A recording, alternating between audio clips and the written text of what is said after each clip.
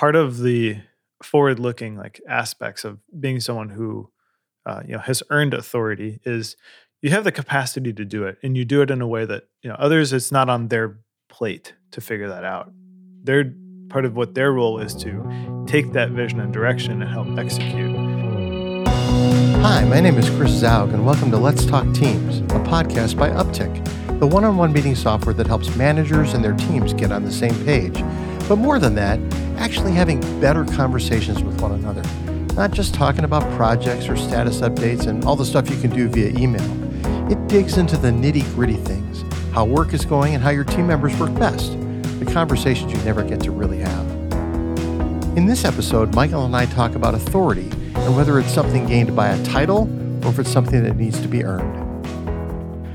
So we're going to talk here today a little bit about authority, and authority is kind of a dirty little word in business these days. I think people are like, well, people remember the days when authority was used as a hammer. Like, I have the authority. I have my own personal story. I remember kind of being a new guy and came into this business, and I had a brand new boss. Like the guy had never had a direct report ever. And so he was, chomping at the bit to be the boss. And so we were talking about the job, and he was training me on some things. And it was, the conversation went well initially because we're both relational guys. But as we began to have a few disagreements, just typical, hey, why don't we try it this way? Why don't you try to do it that way? He went straight for I'm the boss, you do what I say. He went for that card. Yeah. And it was immediately like, wow, dude. Like, and I'm, this was the 1980s. So I'm a boomer. I was kind of used to hearing that that's what you did because back in the day, that's the way it went. And he went to I'm the boss, do what I say card. And I thought, I don't even know what to do with that. Because do what he says. Yeah, exactly. That's what I should have done. Because there had been no trust built. There was no real relationship built. Mm-hmm. I think that was my first thought of, okay, there's got to be a different way to do this. There's got to be a way to earn authority from your team members. Mm-hmm. And of course today, and you're of a generation that doesn't buy into that whole, I'll just do what anybody tells me to do. You want to have some equity stake in the conversation. Talk to me a little bit about kind of the way you view leadership and how you want to be led. Yeah, I guess it's not so much about what you were just saying, that like, I'm rejecting authority or anything like that. I want the authority to be informed and to share their process, share why they're thinking the way they're thinking or why we're doing what we're doing. Help me understand what's going on instead of just saying, here's the plan, now go execute the plan without any explanation of why that became the plan or why are we doing what we're doing, which really comes down to more fundamentals of just helping everyone understand why we're doing what we're doing. But when it comes to like leadership, like more in a smaller way, like directly on a team, for me, it's more about like, have you done the work that I've done in the past, or have you done the work that I'm doing? And did you do it in the past in such a way that like you have immediate credibility for anything I'm working on? Mm-hmm. And I should seek that out from you because then you're going to help me learn faster. You're going to help spot things. You're going to help catch things faster. And it's no problem if you haven't done the work, but just don't tell me how to do it. Right. If you've never done it before, maybe we can work it out together. You've got some ideas and suggestions. Mm-hmm. And that's a lot of, like right now I'm leading a team and some of the people are developers. I've got ideas and suggestions for like some different things we can do for process-oriented things, but I've offered them up as, hey, I've seen other people talk about this. I know this is a problem that we've expressed having. This is a potential solution. What do you guys think? Mm-hmm. And leave it up to them to decide because they're the ones who actually have to deal with it. Whether it was like a new development process that we brought in, we decided we're going to try this. Mm-hmm. Or I'd say, I'd like to try this. It probably sounded more like, we're going to try this, but we're just going to try it. If it doesn't work, we'll can it. Right. But another thing was like, naming conventions of things. When we're working with in-house teams and contractors, how do we keep it all consistent? Like, here's a naming convention we could use. What do you guys think? And they came back with, based on how we're working, I don't think we need to go that direction. And I'm saying, okay, fine. That's cool. Right. It's not something that I need to like plant my foot on or anything like that. And if I had, there would have been a big loss of credibility as to like, you just like feel like you need to decide stuff. Like this isn't even a problem, but you're making it a thing. And I think that's part of it too, is like what are you going to choose to make your hill that you're going to die on or stand on? Right. And what are the things that you just want to invite other people's input into? You just hit on a great term. I love it. When we talk about earned authority, you use the word credibility. And years ago, I was a part of a leadership track, and they had me read the book Credibility by Barry Posner and James Kouzes. And they touched on that stuff. They say, okay, what are the things why do people follow leaders? Well, they follow them because they're honest. So they want to make sure that there's integrity there. So they want to know that what they're hearing is actually the truth. They follow people because they're competent, they're smart, and they're capable, and they're experienced. And you made the point, doesn't necessarily have to be experienced in that exact area. Okay, they could just show, like, for instance, when you and I first started working together, you were our head of growth. And I had no experience in marketing or growth. So when we came to a situation where we go, okay, we need some more information, you weren't going to get it from me. So we went out and found somebody else who was, credible in that area to come alongside you and kind of give you some more input. And if I had said, well, here's my input, which is completely uninformed and has no experience, you'd have been like, dude, like, really, it's like nice. I'm not a dumb guy, but I had no experience doing it. And we needed to find somebody that really had that competence. So I can appear to be competent even by bringing in other people in when I acknowledge my own incompetence in a certain area. Well, and off of that too, it's part of it is also, like you said, if I would have just if you would have done that, maybe I would have, heard you out or probably not rejected it out of hand. But I think what you want to see from a team is someone giving you the benefit of the doubt. What you want from your team is that. What you need to do for them is give them the same thing. And so if someone has idea or maybe they have less experience in something that you do and they're coming with something, I would have needed to, if I was my best self on that day, I would say, okay, so what is Chris saying? What is in there that is useful if I don't just reject it out of hand? What is something in here that there is something to it? Because chances are it's not 100% throw it away thoughts. Right. There's something in there that sparks an idea that's something we should think about. If you model that for your team, then they can bring it back to you. So you're going to gain credibility with your team if you're also giving them the benefit of the doubt. And not just the benefit of the doubt, but you're not just rejecting their ideas or thoughts out of hand. You're giving them a chance to stand. Right. Well, I always say two heads are better than one, and it doesn't even matter if that other head knows more about a situation than I do. Sometimes they just have a different perspective. They bring something to me that is new. So Kouzes and Posner said that it's honesty, it's competency, then there's an inspirational element to it. And inspirational doesn't need to be rah, let's go. I mean, candidly, I think you're a very inspirational leader, and you're not a guy that's dancing on the table at the company party, telling people we're going this way. I mean, you lead inspirationally by casting vision, by giving some specific direction as how we're going to get there. And again, that feeds into that credible place. Like, oh, Michael knows where we're going, knows what we want to do, has a path to get there, has included us in the process so we can bring our expertise to the table, and that's inspirational. Yeah, and well, thank you, first of all. Yeah. Second of all, I think that's my default goes more that direction because that's how I receive it too. Like, I'm not someone who's easily inspired by speech or talk or whatever kind of, when you think of I need to inspire our people, right, it's probably not going to work for me. Right. I'm going to not roll my eyes at it, but I'm just going to say, okay, that's good for whoever needs that kind of inspiration, that energetic excitement, inspiration. But it doesn't solve any of the problems.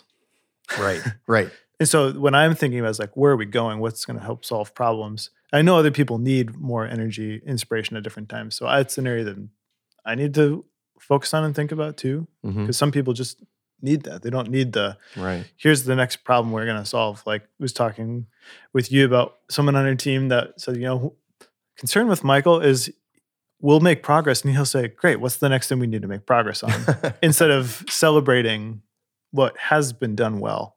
Right. So I'm kind of moving on to the next thing. What's the next thing we need to tackle and go after? Yeah. So inspiration comes in a lot of different ways. It really does. And I love that. Years ago, when I would be mentoring young leaders, they would say, well, I don't know if I can lead because I'm not like you, Chris. I'm like, well, yeah, exactly. Like, don't lead like Chris, lead like you. Mm-hmm. And I have friends of mine who are high up C-level executives in multi-billion-dollar companies who are nothing like me.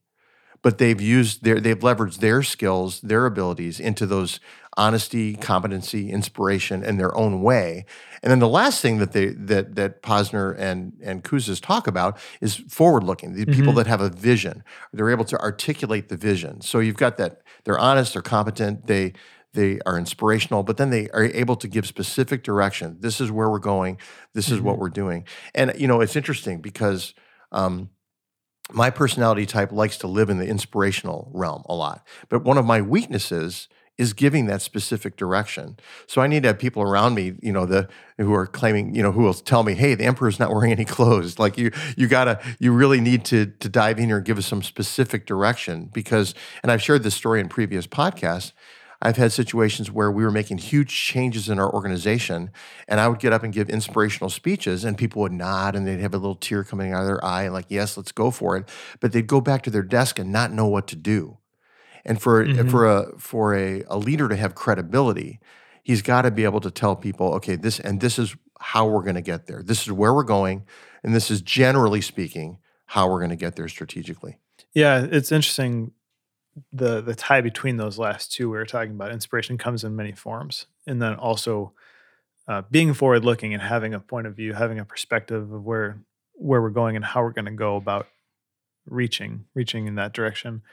And it's interesting kind of thinking about where is the intersection of those and where do they diverge. And so I think part of the forward looking like aspects of being someone who has earned authority is you have the capacity to do it, and you do it in a way that others, it's not on their plate to figure that out. They're part of what their role is to take that vision and direction and help execute. And so, if you don't have any capacity for forward looking, or it just doesn't come natural to you? It's not that like you do or don't have it, or can't. If you don't have it, you can't have it, sort of a thing. It's more of like a skill you can hone a little bit, right?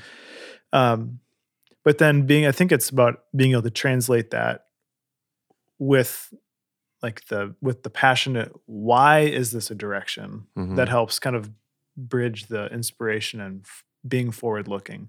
Like, how can you communicate it? Right. Well, I think that's kind of where, like, I'm not a skill I don't have is like being able to to get people really excited about something that we need to work on through energy or enthusiasm and things like that, because that's just not my personality. Right.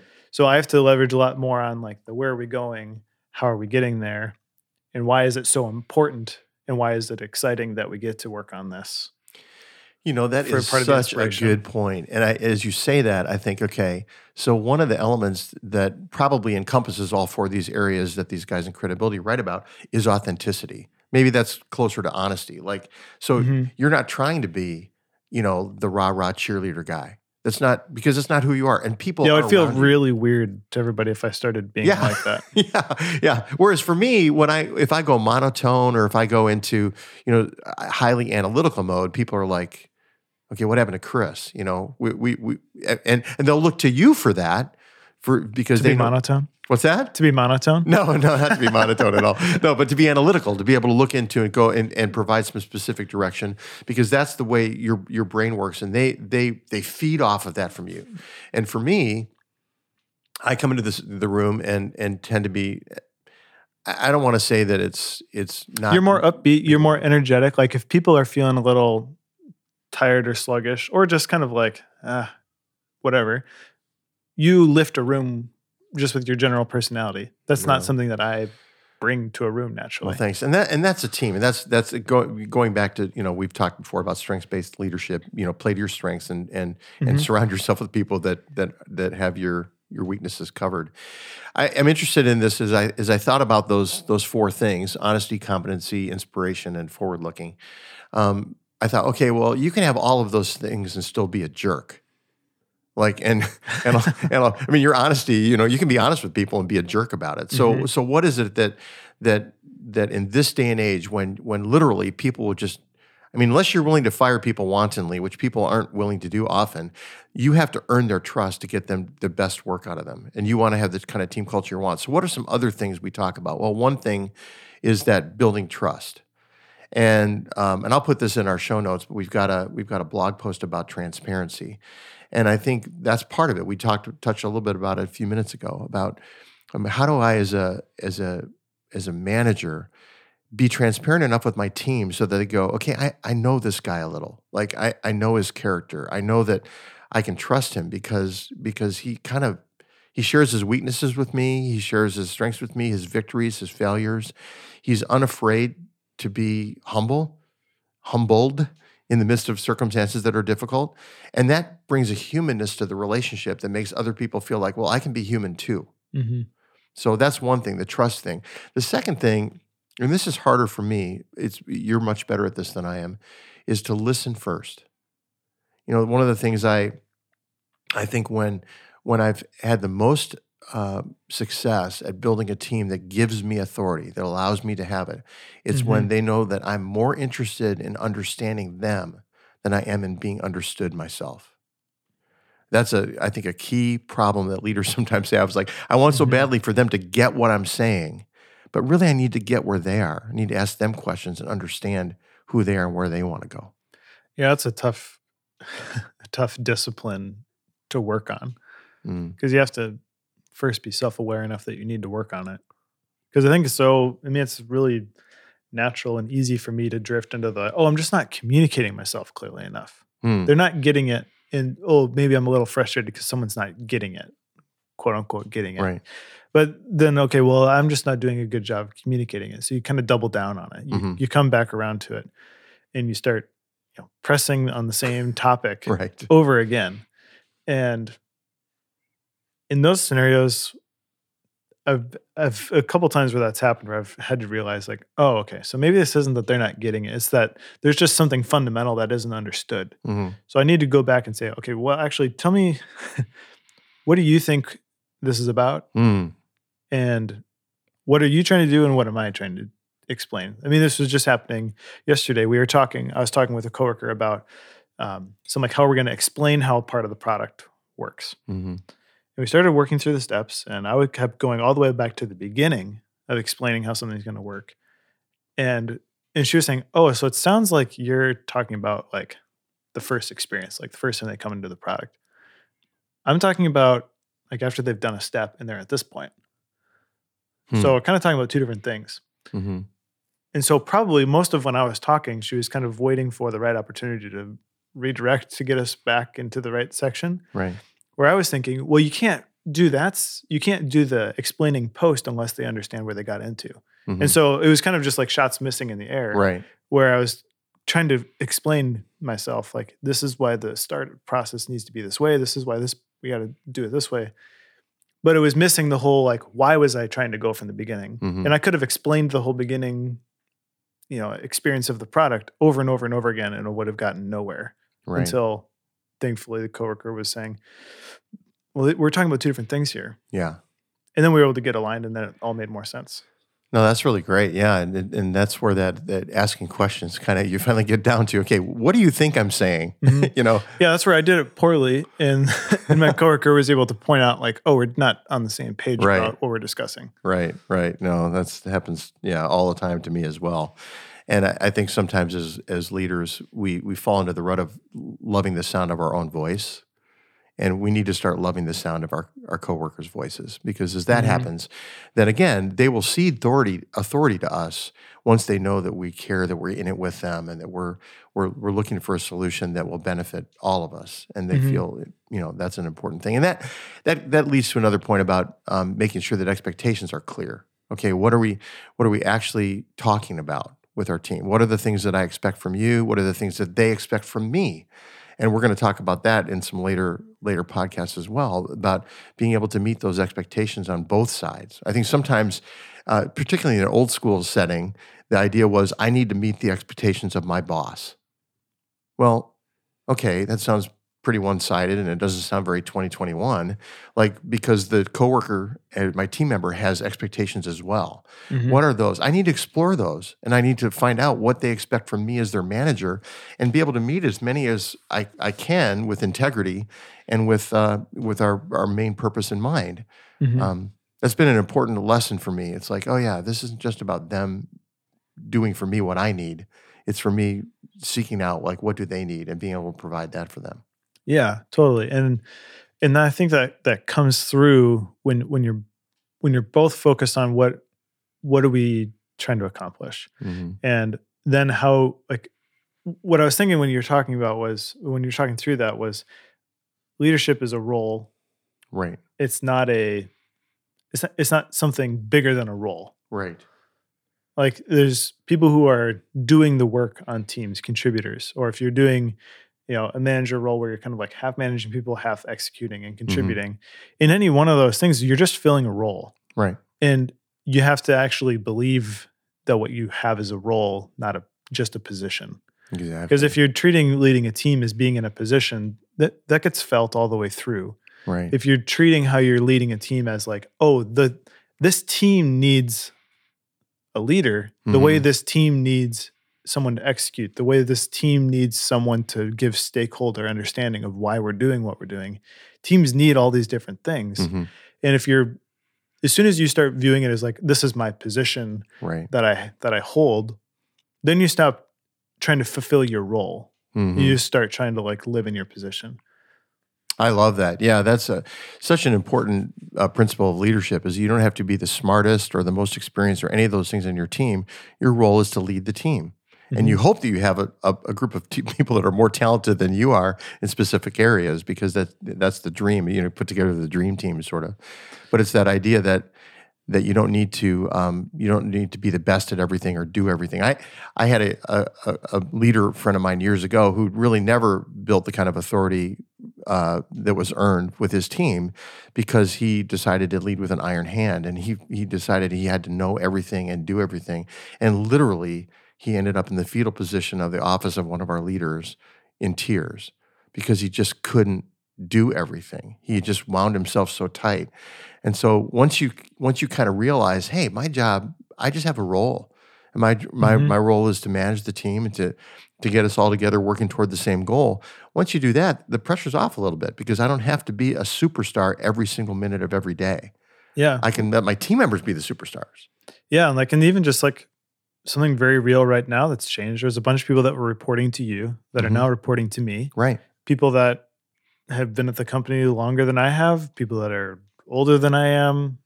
And it can be a weird thing going from being, we're coworkers and now I'm your boss. And it feels weird for me even to say like, oh, you report. Like it's a weird thing to say. Like, oh, now that you report to me, it just feels awkward to say.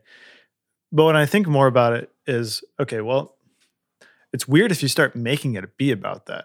If it's weird, like, well, now you report to me. Now I'm your manager.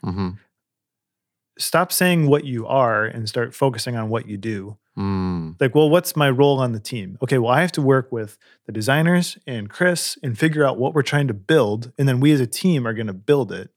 I have a role you need me to fill, and you have a role to fill too. And yes, I'm technically your boss, and not even technically. I just say that to soften it. Like, yes, you report to me now, but like, that's not the main thing. The main thing is the work we're doing together. Right. No, I love that, and that I told a story in a podcast previous where I came into a team similar to you did, where there were people that were 18 years older than I was that knew me when I was a green 23-year-old immature dude. Now I'm a 60-year-old immature dude sometimes, but they knew me when I was super green, and to be credible, I realized I couldn't go in there and jerk the chain up. I'm the boss. That's not how my authority was going to be earned from them. I had to come in with that sort of mentality, like you have gifts and abilities that I don't have. Live out your role, and yeah, I love that.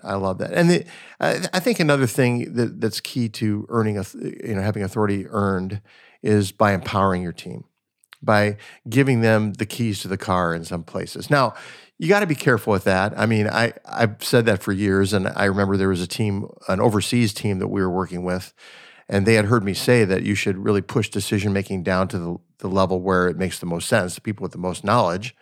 And they took that and they wrote it in granite and put it on their wall.